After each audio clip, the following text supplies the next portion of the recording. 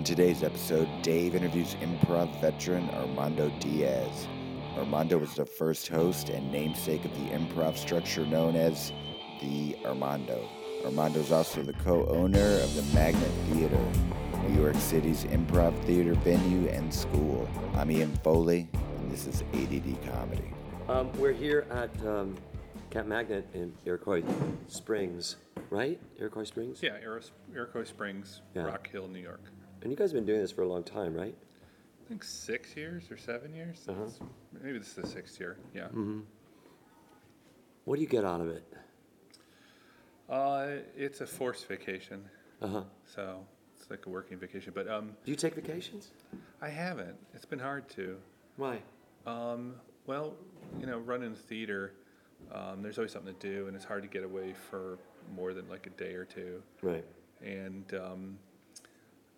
also, when I'm away, I don't know, it feels like there's going to be problems. And So you can't let shit go. yeah, that's... I don't mean to. I don't mean to indict you in that way. but No, it's no, like- no, it's right, very true. right. And you've always been that way. I guess I'm discovering, yes, I have been that way. Do you want to be that way? I don't want to be that way. What are you doing to not be that way? Well, I've been working very hard to let other people take over things and Uh-huh. train people and try and get the theater to be, self-sustaining. And Don't you think it is self-sustaining? I think now it is, yeah. So, Do you ever see yourself being able to?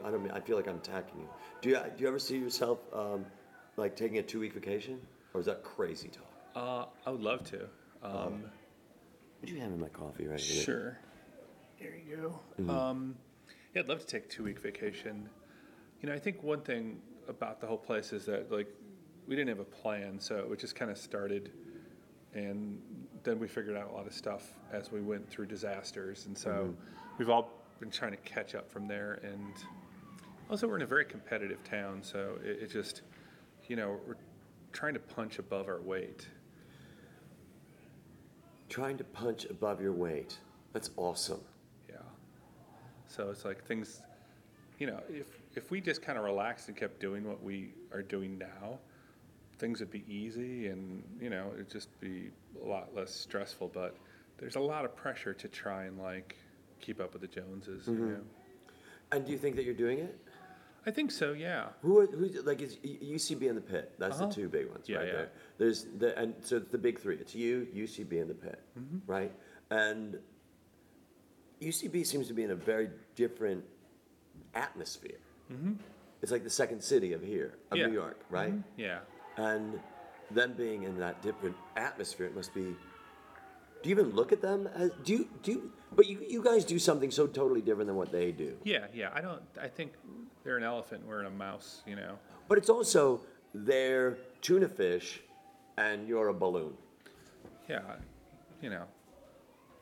stink. No, I'm kidding. Well, but you know what I mean. Like in that way, they are such a different. They're Yeah. different. Yeah, they got a different approach and philosophy, and I mean, we're all doing improv, but I think it's one of those things where I don't think they're concerned about what we're doing. No. And we do our thing, so it's not a big deal. And the idea of punching above your weight, I like that idea because it's always, it's a sense that you're moving forward, you're moving forward, you have energy behind what it is that you're doing, and there's also something about a strength. You're looking at it from a place of strength.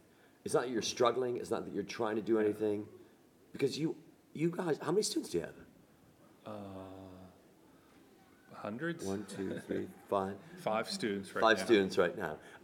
Hundreds. Do you look at the numbers in that way? I haven't. I stopped looking at those. You could ask Rick Andrews. He could tell us exactly how many students we have. But it's a lot more than we used to. Right.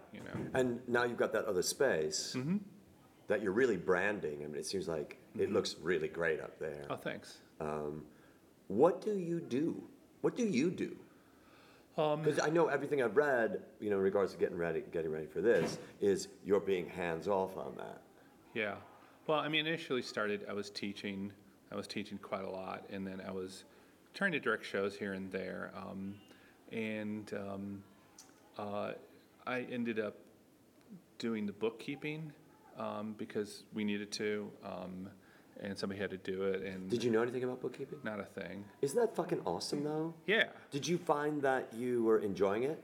I was terrified about it. I was super resentful that I had to do it. I hated everybody. And I just kept on trying to get out of it. And then finally one day I was just like, you know what? Well, let me just totally embrace it and learn it. And then finally it started to now, I feel like now I'm starting to pass the baton on it. But all Right. that time I was resisting in it and just kind of like getting mad at the world that I had to do it. Right. It just delayed. Did you ever enjoy it? I enjoy it now, because like once you get in a groove, when everything lines up and zeroes out, you just kind of feel like you solved a Sudoku puzzle, and Right. you feel Right. good about it. I got to tell you, when I first was thinking about what I do and thinking what I do and watching what I do, and things started to accumulate of things that I do, the idea of marketing myself became more fun. Yeah, Because then I'm like, I'm proud of doing this. I like what I'm doing. And I'm goddamn good at it. yeah, You know what I mean? yeah. And I love publicizing myself. I got to tell you, I really like pictures of me. They're very good pictures. I take really good pictures of me. And other people take really good pictures of me too. And then I like to put them and have everybody look at them. That's great. It really is. It took a long time. Yeah, your face was refusing to be photographed. There right? was that. A lot of cameras would just explode. But there was also the idea of me looking at me going, who is that guy? Yeah, But now I look at it and go, this is who I am. That's This is what I awesome. look like, because all the handsome people in the world, I would look at them and go, wow, you're handsome. I have to look at you? Like Carell and Colbert and those, Colbert.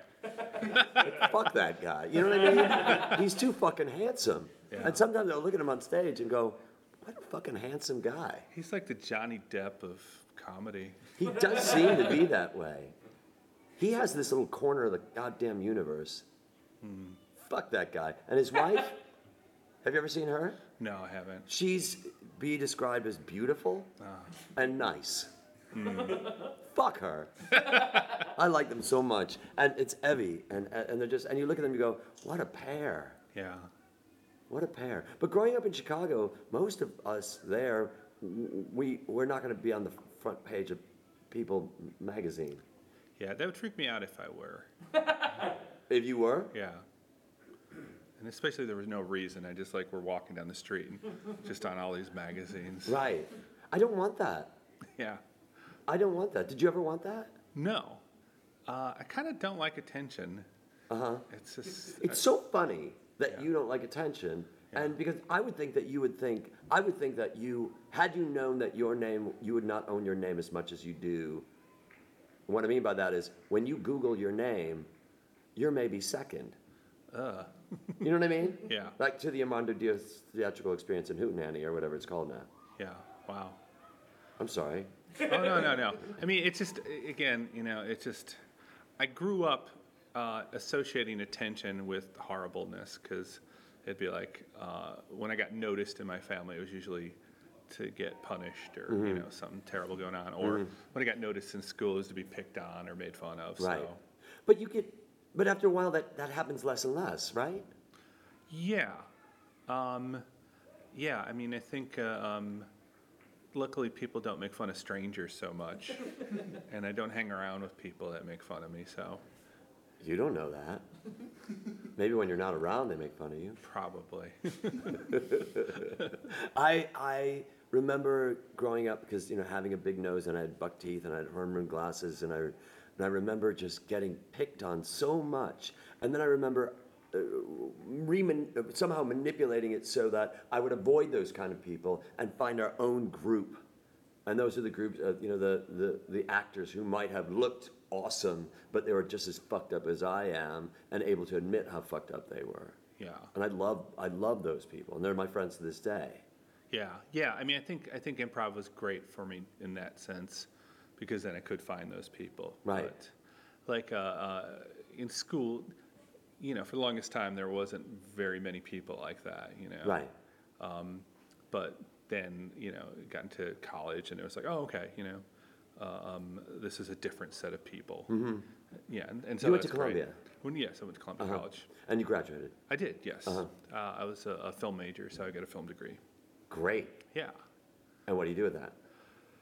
nothing. Yeah. No, but how does that? Okay, you could say you're doing nothing with it, but that's not totally true. You're doing something with it. What are you doing with it? How did that inform who you are right now? Well, at first, it made me want to do improv because I liked, I started taking improv class while I was in film school, and I felt like I was learning a lot more about life and art and stuff like that from taking classes, and I felt like I was like, I needed that, like, because I don't know, there's something about like taking, studying film when you're in your 20s, like, 19, 20, whatever. And it's like, I don't have anything to say. I barely know anything about life, and I just kind of felt like it was like I could learn sort of the styles of things, but like improv was just this great way to kind of jump into just starting to kind of understand scene work and what life is all about. And so for me, I was just hungry for that. And so the film school part of it was just like, it felt a little bullshitty and a little political and pretentious. And I think the other thing was like I was interested in comedy, and back when I was going to school, comedy was not kind of a valid type of film to make. Right. There was always like this film they seemed like they were pushing you to make, which was this personal journey. Right. This thing of like where you were gonna like dig up this horrible secret in your depths, and you're gonna make this really arty film about it. And I had no interest in that. Like, I was even Stand By Me movie. Like that sort of thing. Is that what you're talking about? No, kind of more of like a my father raped me. Oh, I see. And I see. Not like we found that dead body out in the woods. Yeah. Right. Yeah. No, this is more like it happened in your own home. Like it was. Right. The head of the place was like a former therapist or psychologist, and so. And I appreciate like what he was trying to do, that wanted people to go deeper. The head of the film. Yeah, the film school. Yeah. What was his name? Tony Loeb. Yeah, but they had a big lawsuit between him and, but I don't. I only read about it in the school newspaper, so. What just happened? I don't know what just happened. There was information. What happened? What? I don't remember what it was, but there was like this big, kind of like they got rid of him or something, fired him, and it was like, he ended up suing them for millions of dollars, and I don't know any of the details. Okay, I'm not asking you to have any of the details. Yeah. Last thing you need is a lawsuit from Tony Loeb. Yeah, exactly. Right. But he was this guy who was very much into, that type of film, and so like he shaped the whole, like, he has to be given credit because he was the one who started the Illinois Film Board and got a lot of productions in Chicago. Right. Got people coming to like shoot stuff. So so he had an impact on filmmaking in Chicago. And Chicago comedy, it seems like such a specific thing to me. The comedy of Chicago, the ethics of Chicago, the work ethic of Chicago. There's a sensibility there that I just absolutely love, and that has just changed me. You got to go away in order to really see it, because when you're in the middle of it, you're going, well, it's no big deal. But then you go somewhere else and you say, Jesus Christ, I learned a lot there. Yeah. And the idea of being able to fail is a huge part of that I can fail. Yeah.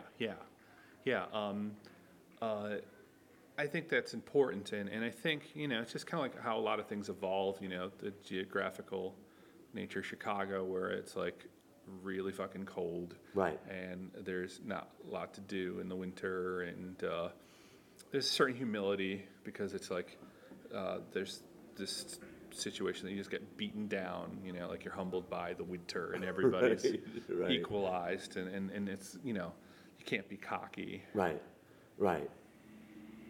I love it there, and I think the work ethic, I think the fact that it's so hard to. The winters were so harsh. I don't know if they're so harsh anymore, but they were so harsh that when you bundled yourself up and went to a rehearsal and fucking Jim didn't make it, you're like, look, douchebag, we can all make it. Yeah. Why can't you make it? Yeah.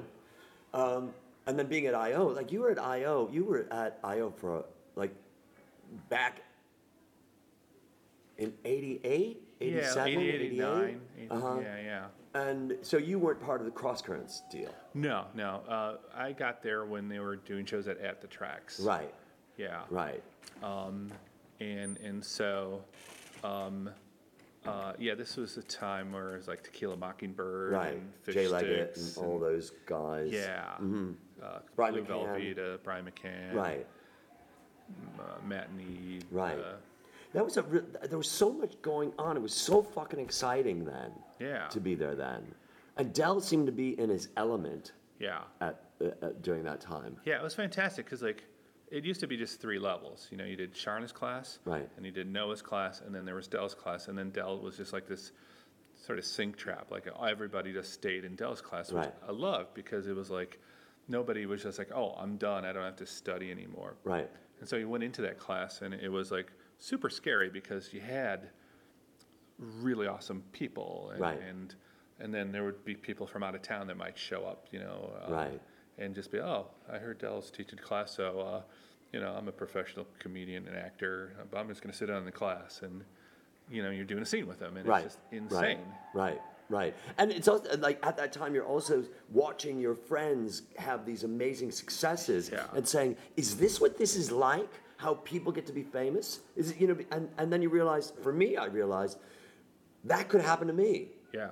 You know, that could happen to me. Not that I have any expectations that it's going to happen to me, but the idea of, oh, Tim Meadows on our team, Yeah. Tim Meadows, who is with us, Tim, really, and I love Tim, but Tim, that shocked me. Yeah. I know it wasn't because he was the black guy or the handsome guy. There's another handsome guy. I know. Fuck him. There's another. It wasn't because of that, but he made it, and you go, you know what? This is what I perceive is going to happen is not going to happen. Because I thought that Joe List would make it big. Yeah. All these other guys that you look and you go, huge people, and you have no idea who's going to be a star. Yeah. I think Malcolm Gladwell does. Right. Well, he, because of the 10,000 hours. Yeah. Yeah, right? He could have picked everybody out who would have become famous. I don't know. He- Because I had he as many knows. hours as Tim Meadows. Fuck him. I had. If Tim Meadows had 8,000 hours, I know I had at least 8,000 hours. Okay, well, You don't okay me. But looking at that, in order to be, so the 10,000 hours is really about becoming an expert in something. It's not Sure, necessarily yeah. about becoming famous in that. yeah. Well, I mean, I think there's 2 different experiences with 10,000 hours because there's that 10,000 hours of love, Right. and that you're doing this, you love it, it's loving you back in some way.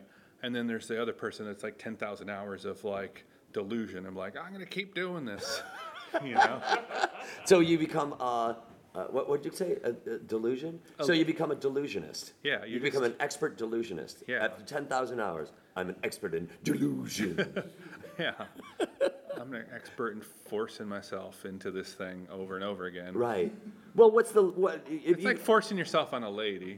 right. You can't make there's anybody those love students, you. yeah. Right. You can't make any. And I know somebody. But this time I can. Right. It didn't work before, but this time it's working. I know it's working this time. No, but that, I mean, in that, when you love something, you keep following it, and you're not even counting the hours. Yeah. Because I remember sitting in on Dell's. I remember. Well, I skipped Sharna, and Noah was a student of mine, so that just tells you, what was going on then. But I skipped Sharna, I went right to Dell, and I remember thinking, it's way over my head Yeah. what he's doing, because the improvisation that I'd done prior to that was in prisons. Not me being in prisons, but being hired to work in prisons. So in that way, I'm going, who the fuck is? I didn't know who Dell was. I don't remember how I even made it there. Yeah. Who's Dell? What's going on? What's this show? And then to watch the Barons Barracudas, these guys killed. Did you see those guys at all? Or those I before never time? saw, they were gone by then, you know, right. like I think some people had been hired off or just kind of doing their own thing. But I remember seeing the picture. Right. And I was right. like, these guys must be important. Right. The picture. Yeah, very attitude-y picture. Oh, very attitudey. They're standing there like they're superheroes or something like that. Yeah. But I remember going, did you see those guys at all? No, you didn't see those guys either. I just remember a lot of people being compared to them, Right. you know. Yeah. It's like, you should be like them. It's like, what are they? Right. Well, I've said this before. You've been to I/O in LA, and you see the big picture of Dell, the two-story picture of Dell, the mural that they have, and I think people look at that and go, "Was that from a restaurant that this used to be, or who is that?" And I think a lot of people are looking at that. And there's this beautiful painting that I think Mitch Rouse and Jay Leggett used in a movie that they were doing, and it's a picture of Dell in a suit. I'm like, how the fuck would you get that? But anyway, to look at that, I don't think people know who he is. Yeah. I don't know. I think it's like Rastafarianism where they worship Haile Selassie. Yeah, right? And you're like, why? Right. He's not coming back. Yeah. They didn't do such a good job with Ethiopia. No, he didn't. No, my dad was stationed there during the Korean War, and he would tell me about all that. This is during the 50s, and he was talking about Haile Selassie, and he was talking about Ethiopia, and the Italians had gotten there, what a fucked up country it was, and then they were fighting with Eritrea.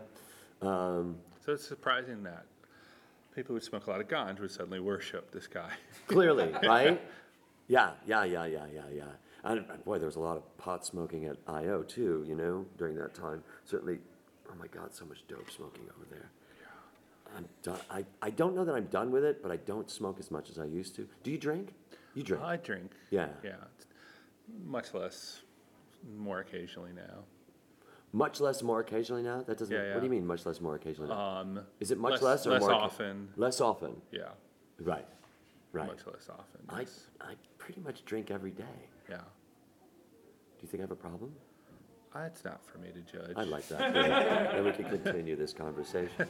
Well, you look at somebody like Mick, and you look at how his drinking has changed. Well, he had to stop drinking, right? And I think a lot of us are. It's weird to watch us all go through this aging together. Yeah. Yeah. And people having kids. Armando, people have children. I know. Some are really lovely people, their children. Yeah, most. Well, I don't know. I mean, so far, all of them that I've met have been great. Okay. So, I haven't. Because I don't have any children, I don't think I'm going to have any children. It's such an interesting thing to watch to see Ed and Mel and their kids, and to see what kind of parents they are, and to watch these children just like explode into awesomeness. Do you know Megan Moore Burns and Pete Burns? I think I've heard of. Okay, so Meg couldn't have children, so she had a surrogate, and her surrogate was her sister. Okay. And I hope I'm not speaking out of school. I'm telling everybody, it doesn't matter. Meg's sister carried twins for Megan. And these two human beings are two of the finest people. The twins are great. And to look at that and go, my God, the world is moving forward, and all these great things are happening. Yeah, it's hard because it's like, over the years I've had a lot of different, attitudes about it. Like, I love children. And I don't know, there's just been so much like pessimism and doom and gloom about the world, like in my own head. Right. But then again, it's just kind of like, like World War II happened, the Depression, the Holocaust, and people were still having babies. Right. Like there's still, like you just, it's never going to be a good time. It's never going to. be. No, it's never going to be a good time. I believe that too, and it's also, I think that if you're wise and have a child through your wisdom, that is as opposed to, oops, whatever, let's get in the truck. I think that if you have a child in that way, your thought is probably, this is going to be a fine human that we're going to produce right now. Yeah. Well, the other thing too is like, there's a temptation to look at that child as a project. To make them the uber you that you were never, Right. The uber you that you were never. That's a really good sentence. My English good. It's a good sentence. Yeah. Yeah. But I don't know. I want to finish myself a little bit more before I I do don't that. think that anybody that's having a child, though, is thinking, I'm finished. Yeah. I think that if you're going to have a child, you're going to go, I'm going to have a child. But I never felt the yearning in my loins that I do for a child in the way that the new iOS 7 that's coming out in the fall, I'm like, now that's something I could give birth to. Yeah. Yeah. Well, I guess I just, if and when I have a kid, I want to not feel completely lost. What do you mean? Lost in what way? Yeah, I mean, I guess, maybe I'm always just kind of searching for something, or it's like, art and work and relationships. Are you saying are you saying to find yourself more, to be more comfortable with who you are, to be more at peace with the world, or what is that thing? I think probably a lot of those things. I guess I come from my family. My sister is getting married for the 6th time in August. Jesus Christ, that's Yeah. all? Yeah.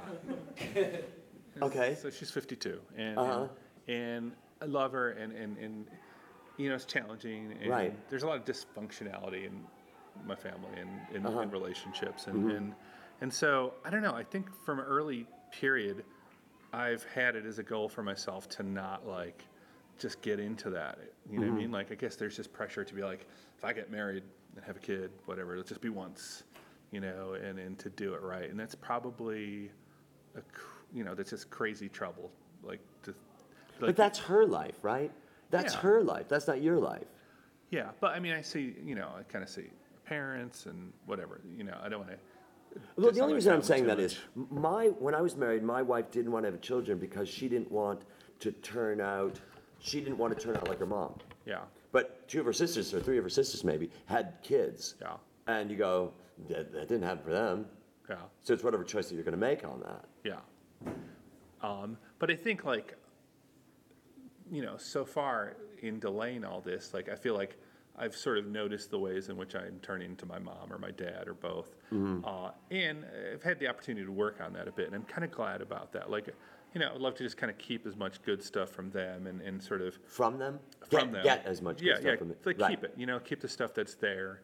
And then the stuff that's kind of not the best, at least try and understand it and not be a slave to it. Right, right. And when you say not be a slave to it, I guess what you're also saying then is not bring in the past into your now. Yeah. Not bring the drag of the past or whatever that baggage is back there into your joy or your life right now. You know what I mean? In a way of being conscious of it and kind Right. of, okay, well, I'm feeling this way. It's a gut instinct. It's a reaction to something and I might not be able to completely eliminate, I'm having fear, I'm having anxiety. I might not be able to eliminate it, but I can get in the habit of going, okay, I'm feeling this way. Let me think about it for a bit and go now I got a choice. Do I want to just totally be overcome by this feeling and act based on that? Right. Or do I want to take a few minutes to kind of reason my way through this a little bit?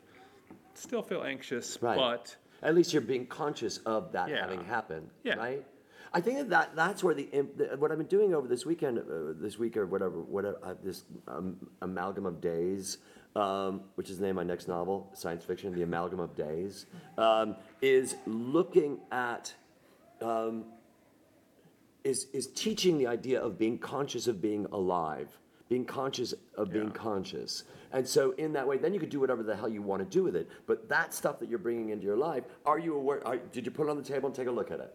And just take a look at it. Don't put it on the table and go, I'm going to dwell on that, or I'm going to dwell on that. Just take a look at it. Yeah.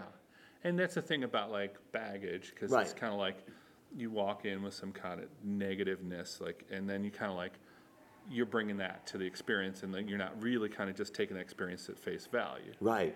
And that can be so hard to do. You get so preoccupied with things. But that's when you're preoccupied with things, you're not present to that thing. Yeah. And I know, and the way that I always measure it is when I have a new relationship, and it doesn't happen very often, but I'll have an argument with my new girlfriend, and I'm not having an argument with my new girlfriend. I'm having an argument with my old girlfriend with my new girlfriend.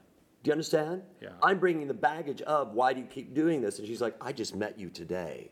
Does she pass it on to your old girlfriend? She calls because it's a group that they get together. Why'd you keep doing this? Exactly. Susan, everybody's Susan. But it is a matter of going, am I having an argument with you, or am I having an argument with ghosts? Yeah. Yeah. And with kind of holding off a bit and being able to sort of deal with yourself more. I feel like that kind of makes you more prepared to be able to more fully be with another person, or right, to be with the world. Yeah, exactly. And it's you have a kid, and it's I'm gonna be angry asshole to my kid. It's because I want to be, Right. not because, My dad was. Yeah. Is that what you're saying? Yeah. Right. Right. It's a At that choice. moment, what I'm dealing with right here is right here. Yeah. And every opportunity, I think, is a corrective. Every opportunity to look at that is a corrective opportunity. Sure. You're having a corrective opportunity. Like in the past, historically, because I think a lot of people also say, normally I would, but they don't mean normally I would. They Yeah. mean historically I would. Yeah. Because to say, historically I would get upset at this right now. Yeah. And when I say things in that way, historically I get upset at this thing right now, that allows me to go, oh, I don't have to get upset at that thing right now. Yeah. And the key, freedom, is really just not having to do anything but choosing it. You know what I mean? Right. Do you mean not having freedom is For example, you could be like, oh, I need to get, I have to get this part. Or you could be like, it'd be great to get this part.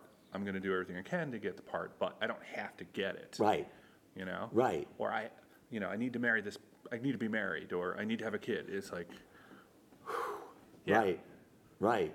Because when you're doing that, you're not looking at process, you're looking at product. And when you're looking at product, you're setting yourself up for disappointment because that's not what's going to happen. If you say, I have to get married, Yeah. you're looking at married. You're not looking at the journey of.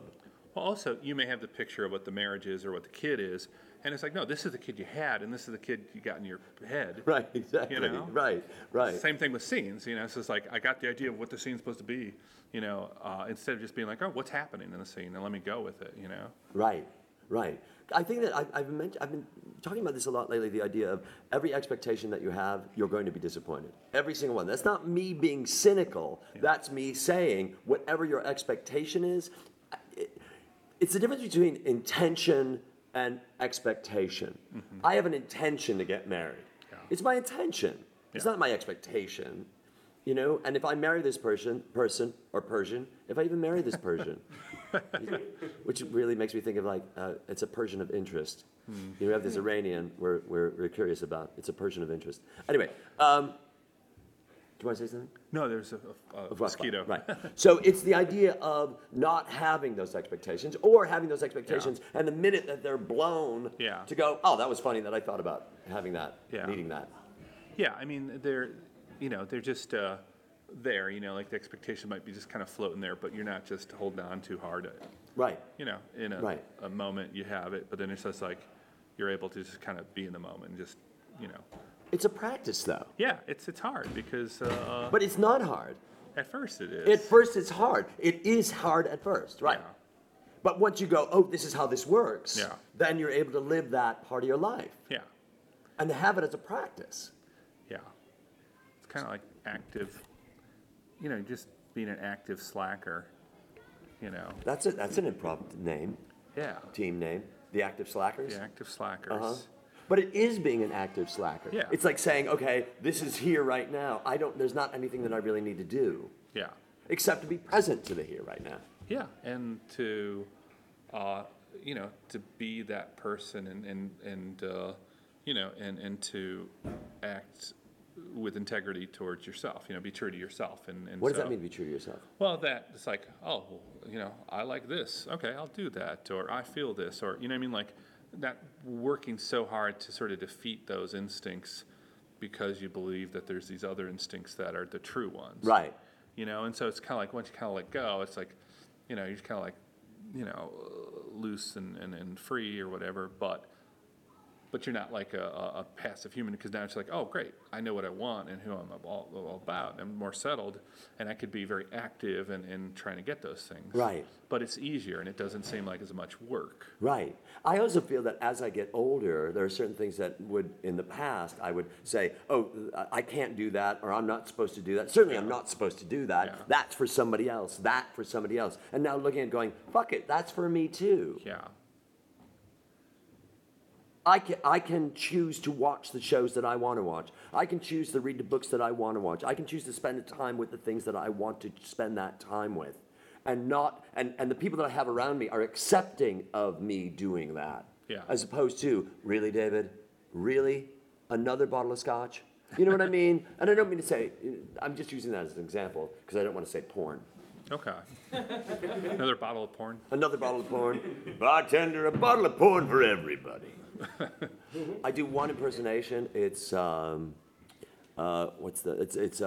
Barrymore from It's a Wonderful Life. Lionel Barrymore.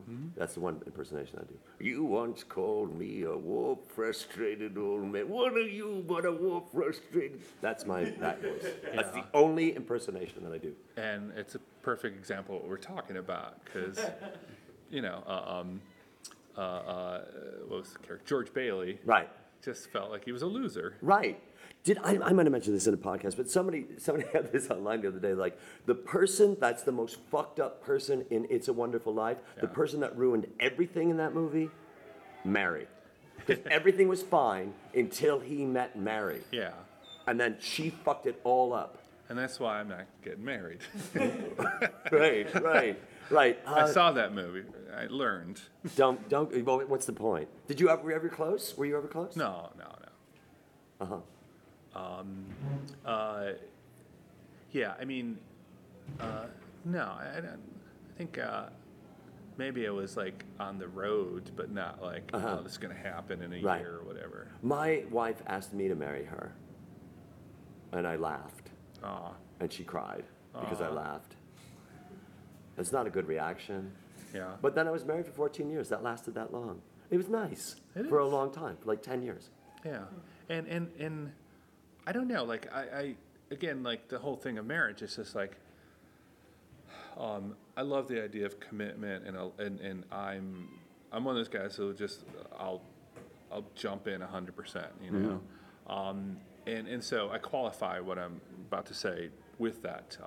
But I also think like, just in the modern world, how life has changed so much that because there's so many thits out there and life is so different, I mean, it's different than our parents or our grandparents where it's like, well, you're like, it's just great to be able to get a steady job and have a house and have a family. And that's just like, that's it. That's all there's to it. And then there's all this other possibility for like self-actualization. It's like, oh, I got to write my novel, or and everybody has that out there, and so it's so hard. I think it's just so much harder to kind of have like the one ideal relationship, and I wonder if maybe there's just too much like pressure and expectation about like, can you really find somebody in the modern day that is just so well meshed with your gears? I think that what? Your gears kind of mesh together, and and maybe it's kind of like a different perception of like, oh, well, we don't have to be so perfectly compatible, or I don't know, we get into crazy cult polyamorous relationship. Well, I was just talking to somebody who said where they live, people are polyamorous. Yeah. I couldn't do that. Yeah. I just could not do that.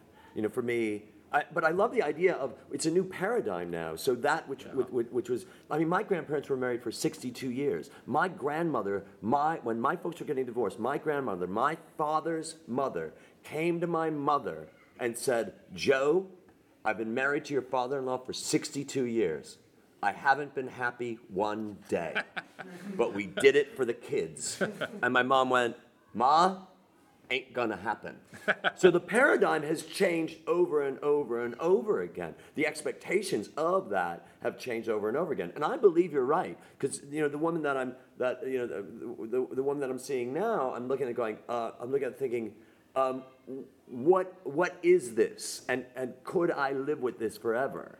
And forever, whatever that would be. How different would this be if I married her than it would be in my marriage that ended in divorce? Yeah. And what is it that I want? But it goes back to expectations, doesn't it? Yeah.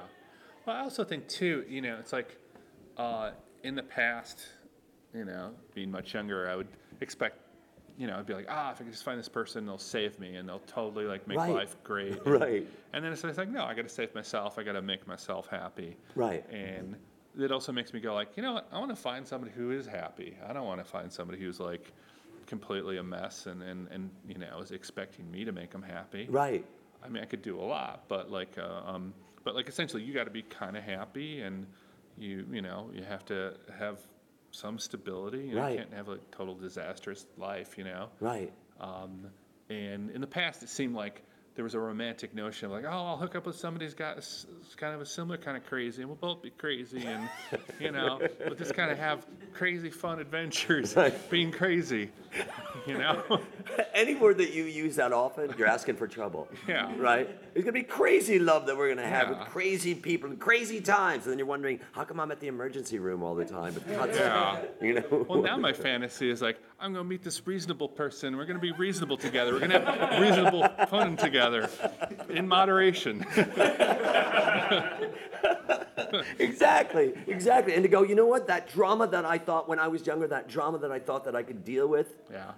I could deal with it, but I don't have Yeah. to deal with it. And for me, it goes back to what I talk about in improv scenes. If there's that lady in your improv cast that you don't like, don't play with her.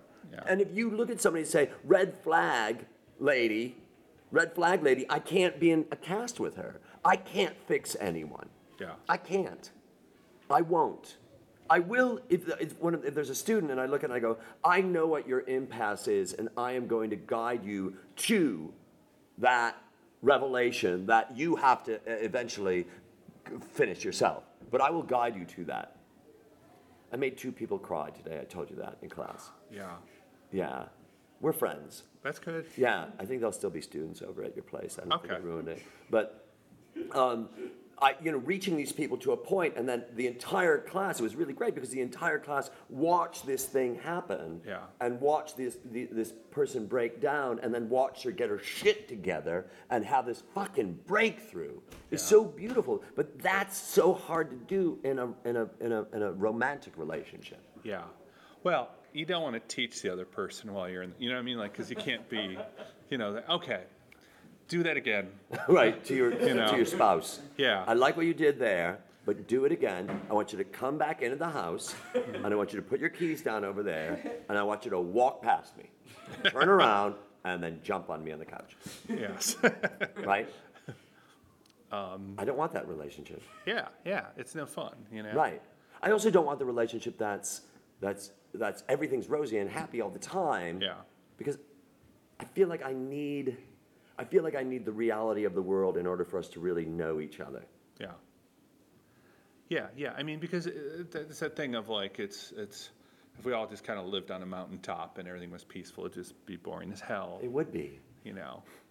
But the point is that it's like we can start to kind of have moments of understanding and peace, but we're in the real world, and so that's kind of like, I guess the healthy thing would be like, oh yeah, we get to live and we get to have the struggle and we get to have the hardship, and that's the actual miracle of life, is that we get this video game that challenges us. We got all these levels to keep, like once it, what I mean, then it's like Yeah. boring and bullshit or whatever. Right. But you don't want it to feel like it's just like you just never getting anywhere, and so I think it's just some kind of balance between the right amount of resistance and challenge, and Right. and I think in a good relationship or good performing relationship, it's like you're individuals and you got your differences and your tastes and whatever, you work well together, like you're able to kind of have a good rhythm, but you're not so predictable, you know what I mean? Like that, it's just like you keep getting on stage with that group, but you still find that there's exciting moments. Like Right. It's just not like, oh, you're gonna go be this guy and I'm gonna be that guy. And Right, and all of us who are in it who have been in it for as long as we Yeah. have been, we know. Like I look at the group. Stacey's not here. That was Pete Gardner, Pete Marietta, Dee Ryan, Evan Gore, Teresa Mulligan, and I.